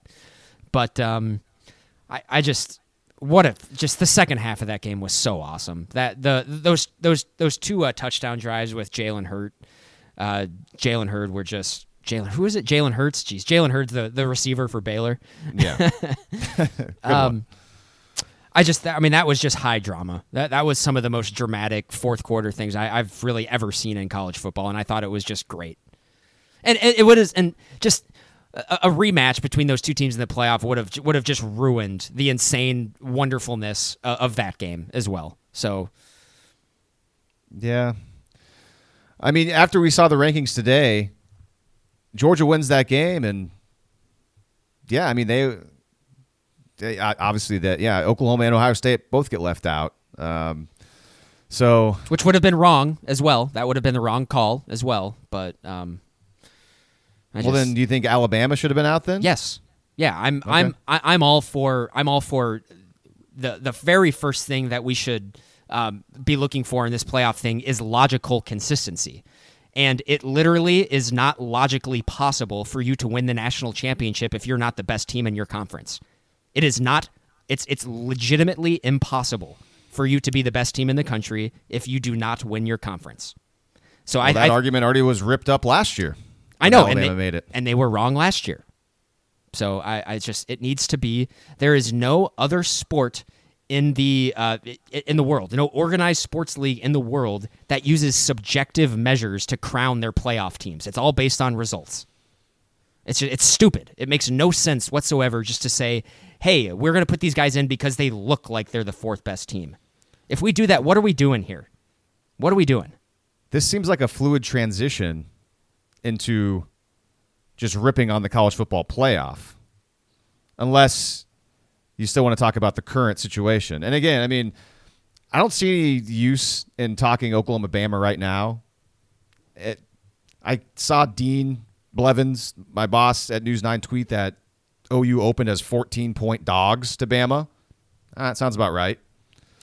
We'll get into it more, but on a general level, let's just say what the reality is. OU is a big underdog against Alabama, and they should be. It's going to take a really special effort for them to beat Alabama. And we'll go deeper into it to kind of where we think maybe they'll be able to exploit Alabama and whatnot. But just really, if you want to reduce the game to that's really what it is. They're going to have to play their best game since the last time they beat Alabama to beat Alabama this time. I think that's pretty clear. Yeah, and in the coming weeks, we'll have a lot more detailed explanation of that, and I'll be looking forward to watching more Bama tape because by the time we got to the the Rose Bowl last year, I almost felt like I could call every single Georgia offensive play before they snapped the ball. I did too. I thought. Yep. So I hope that I can get the same kind of feel for Alabama's offense that I did for Georgia. I share your annoyance with all the college football playoff stuff. I've been saying for a couple of years now, who am I? I'm a nobody, but I always get annoyed when I hear, the talk right now from a lot of people is maybe after today, after Sunday, we're going to move more towards an 8-team playoff. Sure, 8-team playoff, that sounds great. But I get annoyed by that because a different organization, a different league that's one level below FBS didn't stop at 8. They're at 24. And I don't want you to listen to me say that, like 24, and then just roll your eyes and think, oh, that's impossible. Why would you think that's impossible? Just because it's never been that way? Because this is the way things have always been? They do it in the FCS level. By the way, the last 2 weeks, the FCS has had playoff games. They've had playoff game weekends, Friday, Saturdays. I think they might even play on Sundays. No, I think they just play Friday, Saturday. And for the last 2 weeks, they've had playoff games. They started with 24 teams. Now the FCS is down to 8 teams. And this year, the top 8 seeds all advance to the quarterfinals. But in years past, there have been teams in the top 8 who have lost in the round of 16. And I bring that up because, well, that's pretty great for teams who got a shot at the playoffs, even though they were not considered one of the best 8 teams in FCS college football. And those teams then went on to beat one of the best 8 teams to advance. That's what real playoffs are. That's why real playoffs are really cool. That's why we like the NFL playoffs and to a lesser extent the NBA playoffs. And maybe if you're a huge baseball fan, the Major League Baseball playoffs. And also the college basketball, NCAA tournament. More teams get a chance to play meaningful games and potentially win a national title. So I like the idea of 8. I want more. I know it's not going to happen.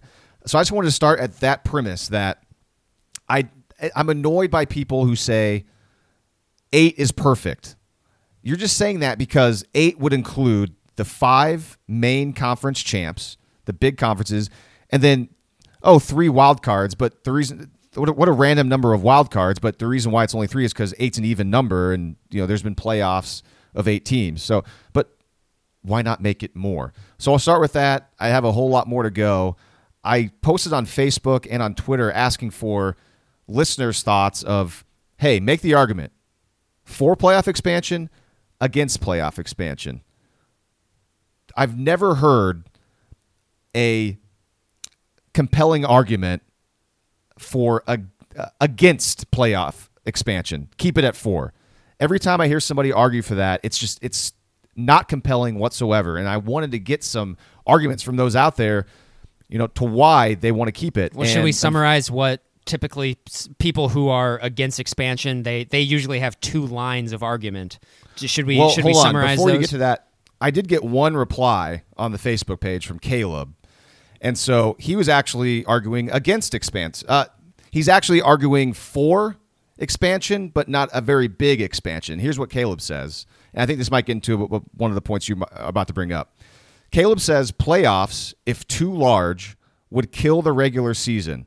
I am, however, in favor for a 6-team playoff. Every Power 5 champ in, plus the highest-ranked group of 5 in.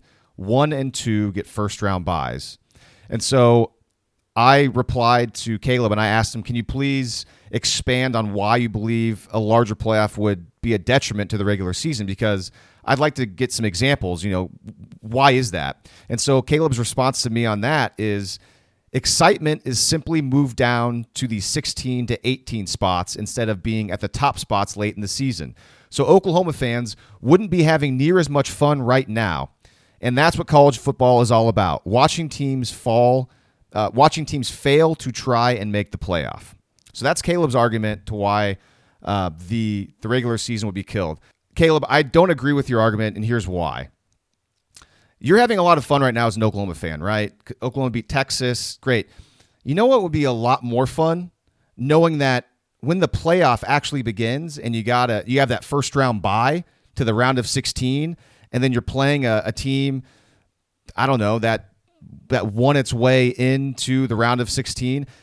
That's pretty exciting, knowing that you're going to be going up against, I don't know, whoever would win, somebody in the top 25, and you're playing an incredibly meaningful playoff game, and you're going to probably be a huge favorite, and it's going to be a home game in Norman. And then you know what? You win that game, you play another one in the round of 8. How exciting would that be? And then you keep going throughout December. And you know what? The entire month of December is not just a huge waiting game for these playoff games. We're actually watching meaningful college football during the month of December, like the FCS is. People that are huge fans of the FCS love the playoffs there because they've played the past 2 weeks. They'll play this weekend. They'll play the semifinals after that. Then they get about a 2 or 3 week break. And then after New Year's, they come back and play the national championship game at a neutral site. So the argument of that the excitement to move down to the 16 to 18 spots, because he was kind of arguing against the 2014 playoff that I put out there. I guess I just don't buy that argument, because I guess your argument is that you get excited right now and you like watching teams trying to make the playoff. I like watching playoff games, more and more playoff games. So I guess that's my argument to that.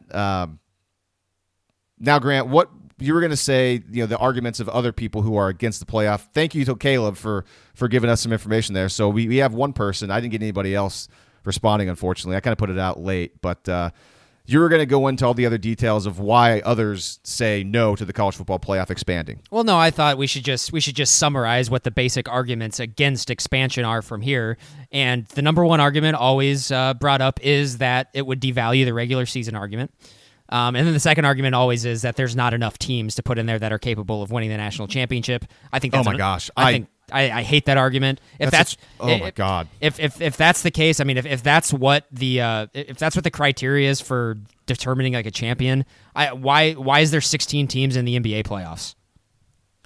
Like, yeah. I don't like it's we know there's only 2 or 3 teams that can win the championship in the NBA. Why do we do 16? It's because it's awesome. It's because it's really entertaining. And it's good for the sport to see good high-level basketball. In that case, I think, Lee, especially after Saturday, I think the best argument for expansion is that Alabama-Georgia game. That was a playoff game. That was a playoff game right there. And my argument is that there just needs to be more of those, because that game was great for college football. And if that were the case, there would just be more games like that. And they'd be playoff games. So let me just go to the argument that it would devalue the regular season. I think it would actually make the regular season a lot more fun, just because you are kind of you're making the pie bigger so that more teams can have a chance. Therefore, you're creating a lot more drama at the lower levels of the sport. He made the argument that Oklahoma fans now wouldn't be having as much fun. I don't think that's true at all. This is Oklahoma football. We're always going to be excited watching Oklahoma football. I would ask him, are you like a Cowboys fan, or are you a Patriots fan? Do you take any week of the NFL season less seriously? Like if you're 12-0 and a Colts fan like I used to be, and they were in that position actually quite a bit, I was always hanging on to every single game, even if there wasn't direct playoff implications, because there would still be seeding implications. If you drop this game, hey, maybe I won't get a home playoff game. If you drop this game, hey, maybe I won't get that bye anymore. I'm outside the top 8. It would put much more meaning on every single game. And so right now where we are, every game does have national title implications generally in college football. But after you're removed from the national title discussion, every game, like the subsequent games, literally do not matter at all. So what it would do, it would just make it would widen out the opportunity for there to be much more dramatic games, and it would be up and down the country. It's not just the top 4 teams or the top 8 teams. It's like last year, for instance, a team like Oklahoma State on the last week of the season would have been playing for a playoff berth against maybe someone else who is playing for a playoff berth. Are you telling me you wouldn't watch that game and be completely into it the entire time? It would be insane. So, use this year, for example, a Saturday night. The Big Ten title game was only meaningful for Ohio State, and it ended up not even being meaningful. Northwestern could have been playing for a playoff spot. I mean, Northwestern could have been going, we win this game, we're in the playoff. In the current system, Northwestern was just trying to win a game and go to the Rose Bowl. Or it's like, I know that for Northwestern that's a big deal. So I suppose people would argue like, well, that playoffs don't matter that much to some teams, and like that's a big deal for us for Northwestern. But you know what? Northwestern fans, if you had an opportunity to make the college football playoff with a win over Ohio State, I think you would have been more excited about that than a trip to the Rose Bowl. And Washington beating Utah. I mean, Washington's starting to play a little bit better recently. Washington, congrats. They're going to go to the Rose Bowl too. But Washington certainly could be a viable playoff contender right now in a different scenario. I mean, the games would have mattered a whole lot more. Utah could have had a playoff shot. I mean, that game played in the snow last night. The Mountain West Championship game would have had playoff implications. Yes. And to be fair, too, if they went to a larger playoff that I want, these conference championship games wouldn't even exist anymore. They'd have to do away with them. And that would be a good thing, because I'm just telling you, if that were the case. So things that need to happen to get to the point that we want: one, every conference needs to play the same amount of games. That needs to change right away. The SEC is at an unfair advantage right now, only playing 8 conference games with the 2 divisions with a 14-team conference. What that does is create artificial teams that have good records playing bad teams. And teams like Alabama and Georgia, they get credit for beating bad teams with good records who play crappy out-of-conference schedules, is what that is. And that needs to change right away. That's crap. They are at an unfair advantage there. I think a lot of they're playing 4 non-conference games right now while everyone else is playing 3, and that's just not fair. And also too, we can make the argument every single year. Yeah, the SEC is a really good conference, but the SEC is incredibly top heavy. It's Alabama, it's Georgia, and then it's just kind of a bunch of teams. LSU's had a good season. LSU's probably the next one, and then I guess Florida, but Florida's very flawed. Mississippi State's incredibly flawed. Don't even get me started with Kentucky. So a larger playoff, a 2014 playoff, would eliminate all of this artificial inflation of rankings where a team like Georgia and a team like Alabama is going to be like, oh my gosh, look at all those ranked SEC teams. That a larger playoff doesn't matter. You know what? Maybe the SEC is really good. Maybe the Big 12 is really good or bad. In a larger playoff setting, that wouldn't matter anymore, because then you would settle it on the field in a playoff. And, maybe as the playoff would go on, then you'd get more of an idea of like, oh man, the SEC actually was really darn good this year. Or, yeah, the SEC actually, you could tell, is pretty top heavy with Alabama and Georgia again, and Florida and Kentucky. They got knocked off by a MAC team. And I'm sorry, I know that's kind of an extreme case, but you know what? You would have that chance of, a team like UCF, even without McKenzie Milton, which without McKenzie Milton, they're still. I know they beat Memphis, but still. But who knows? A team like Appalachian State in the Sun Belt, that's a good team. Who knows? Maybe they could go in the first round of a 2014 playoff. Obviously they're not going to be playing a top 8 team because a top 8 team gets a bye. They would be playing. They'd be playing a team very, very similar to the quality of Penn State, a team that they took to overtime this year in their house. Great point. You know what? And who doesn't want to watch that? Who doesn't watch that game? It would be more football, and plus it would also open up to a loss in the non-conference would not kill you. Big-time non-conference games can only help you. That would lead to better non-conference schedules, better non-conference games that we would be able to see. It's just it's a no-brainer in my mind. And I don't get as gung-ho about the 24 teamer as you do. I kind of look at it a little more realistically. I think once we get to 8, people will be like, oh crap, this is awesome, and they're going to want to go to 16 and then 24. I think we are going to get there eventually, because people will slowly start to realize how great it is, just like they have here with this 4-team playoff.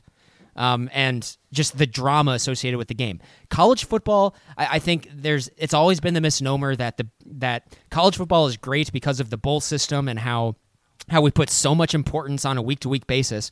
And I think that argument is kind of starting to show cracks, and it's been this playoff that has done that. I think people just want to see really good college football. It's the pageantry, it's the atmosphere and the passion that makes college football so great. And expanding the playoff would only expand all of that, I believe. I want to see college football with the tradition and all of that played at the highest level and the highest leverage of situations, and I want them to be able to do that as many times as humanly possible in a given season. And I think expanding the playoff is the best way to do that. That leads me then perfectly to the argument that I have not really used at all, that I kind of just came around to in the last week or two, and it plays off what you just said a bit. Grant, and this might not be fair, because I know that people like Joel Klatt, who are very much against the playoff expanding, Barrett Sallee, a college football writer, also I heard him recently talk about how he's not a fan of the playoff expanding. Here's what I am accusing those people of, and I know they would be offended by what I'm about to say, and they would call me an idiot. You know what you guys are doing? Arguing against expanding the playoff, that's telling me that you don't really like college football as much as you think you do. Why would you argue against more meaningful college football games in the month of December? Why would you argue against that? We're getting a massive break after Saturday. Who cares about the bowl games that are going to be played from December 17th or whatever on until the playoff? The teams that are in them will somewhat care, but for the most part, the only reason to care about those games is if it's the holidays and there's nothing else on, or you're going to bet on them. You're going to throw some money down and just make them interesting. That's ridiculous. With a bigger playoff, there's not going to be this large break between conference champion. Well, they wouldn't have, in my opinion, they wouldn't have a conference championship weekend. They would just go, boom, regular season ends. Let's start the playoff the next week, just like the NFL does, just like FCS does. And you get to see week-to-week playoff games in December. And don't give me the argument that it's too many games and it's bad for the student athletes, blah, blah, blah, blah, blah, because, again, they do it in the FCS. I saw a quote earlier. I was looking this up, doing some research, that some players have been quoted before that played in the FCS playoffs. They say, nah, it's not that big of a deal. We just kind of adjust to it through the schedule. And if there's finals here and there, they sometimes adjust practice times. Sure, no big deal. They adjust to it. What about high school? High school is also important, right? High school, getting your education there. In Texas, Grant, they're still playing high school football playoffs in Texas. They don't play the state title games in Texas until Christmas time. They're going to be playing for the next few weeks. They're going to play up to 16 games in high school. Don't talk to me about how it's too many games and it's bad for student athletes. That's bull crap. It's all it is because it's always been this way, and it's slowly changing with the BCS. It's slowly changed finally with the college football playoff. It's just people who are in charge of college football, they don't think there's a problem. They don't care as much about it as we all do that actually like college football and aren't in giant positions of power. And that might not be fair for me to accuse them of that, but I will do that because they are the ones with the power that aren't changing anything and thought 4 was a good idea for some reason. Initially, they just thought polls were a good idea to give a national championship out, which is so stupid. So you know what? I get really fired up about this, as you can tell, because it always comes back to this. We are all being shortchanged on college football. We aren't being shortchanged in the NFL. The NFL playoffs are fantastic. The NFL regular season is fantastic. I love it. It's my favorite sport because the playoffs are cool and the playoffs aren't stupid like college football. If college football had a better playoff system, it would be really close between what I like more, NFL or college football. But because of college football's ridiculous, stupid playoff setting, it makes me more annoyed than anything. I'm happy, once again, that Oklahoma is in the playoff. I'm happy that Oklahoma has at least one more meaningful game to play. I'm not happy that we got to wait 30 days for it, though. Lee, that Alabama-Georgia game yesterday, the atmosphere in that game is better than any NFL game that's probably ever been played. I mean, like, you might be right. Because you know what? Well, maybe not. I mean, it's in Georgia. I mean, you can make the argument with the NFL playoffs. They play games at home sites. I mean, NFL fans are crazy, Grant. You know that. I mean, home playoff games last year for the Eagles, I'm sure were nuts. Absolutely nuts. And they would be nuts on a college campus, too. A home playoff game for Alabama, for Georgia, for Oklahoma, for any of these amazing traditional college football powers, and not even just the powers, teams that aren't even traditional powers. It would be a spectacle with which we have not ever seen. And yet we are being denied that by college football and the people that are in charge. Why? Because it's just always kind of been this way. And it's really difficult to make changes. And I'm sure a bigger reason, money and contracts and sponsorship deals and all this stuff that we don't really think a whole lot about, but are just nailed over the head with over and over again on days like Saturday by Dr. Pepper, because every single conference championship game is brought to you by Dr. Pepper. By the way, I like their ad campaign with all the Fansville stuff this year. It was very clever and it's kind of funny. But still, back to my point though, I don't like how we are being shortchanged with college football. And when it comes down to it, everybody just kind of moves on with their lives because it's sports and it doesn't matter all that much, and I get that. But this is why I get so fired up about it, because I just want it to be better, because it can be better, and it would not be that difficult to make better. I'm at a loss for words. But how about we go back to the point I made about 5 minutes ago? Those arguing against the playoff expansion, some of these people describe themselves as they love college football. It's their favorite sport. So why are you arguing against more college football games?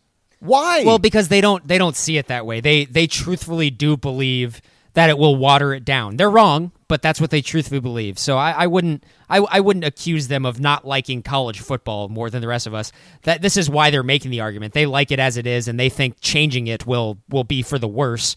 They're wrong. They're very wrong about that. Just like the people who are wrong who wanted to change to a playoff in the BCS, and I'm sure there were a ton of people who were really against the BCS and the Bowl Alliance before that. Every single time, the people against change have been wildly wrong. Every single time.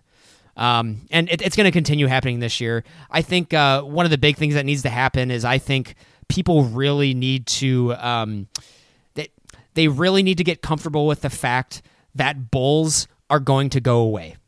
People need to get comfortable with that, and that it's going to be okay when they do go away.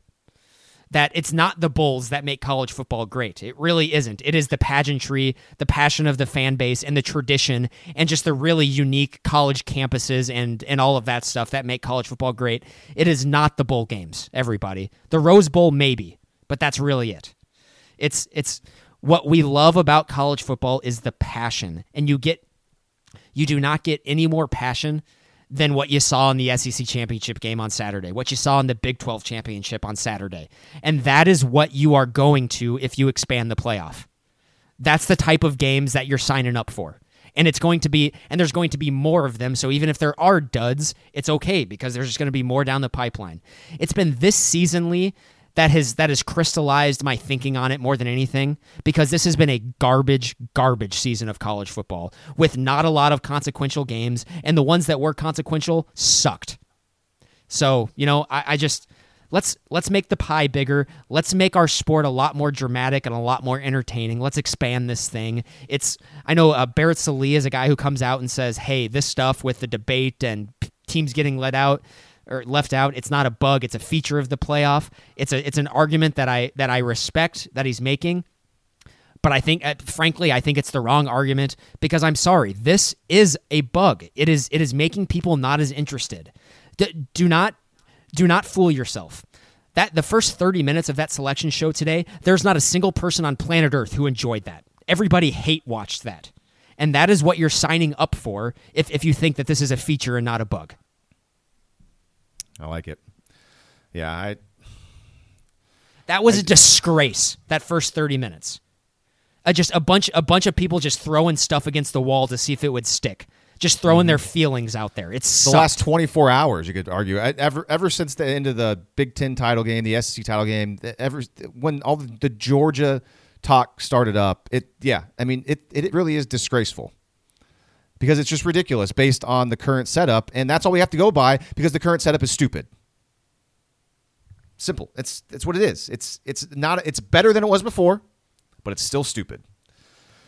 I had one more point I thought, but maybe it's escaped me. All right. Well, I thought you had a lot of passion today. I felt that way too. Maybe if I had another point, I'll think of it next time we do a show.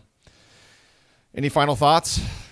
Not really. I'm just kind of, I don't mind games like this where OU is going in as the clear underdog. It takes a lot of pressure off. It's not a game I'm nervous for at all. I'm excited to watch Kyler against Alabama. I'm going into that game, at least right now. I mean, it's about 2 hours after the matchup has been announced, but I'm going into that game completely with clear eyes. I know it's going to take a really historical performance from Oklahoma to beat Alabama. And you know what? This team, what they've showed me the last 2 weeks, I think they can do it. I think it's possible. I think this team is more equipped to beat Alabama than that 2013 team was. And I'm not going to put it past Kyler Murray to have a legendary, amazing performance. Certainly possible. All right, that's it for today. Stay tuned to our Facebook page for details on the next episode. With a bit of a break here between Conference Championship weekend and then the playoff game, the show schedule is probably going to change a little bit. We'll do our best to keep you all updated. So until next time, for Grant, I am Lee. This is West of Everest.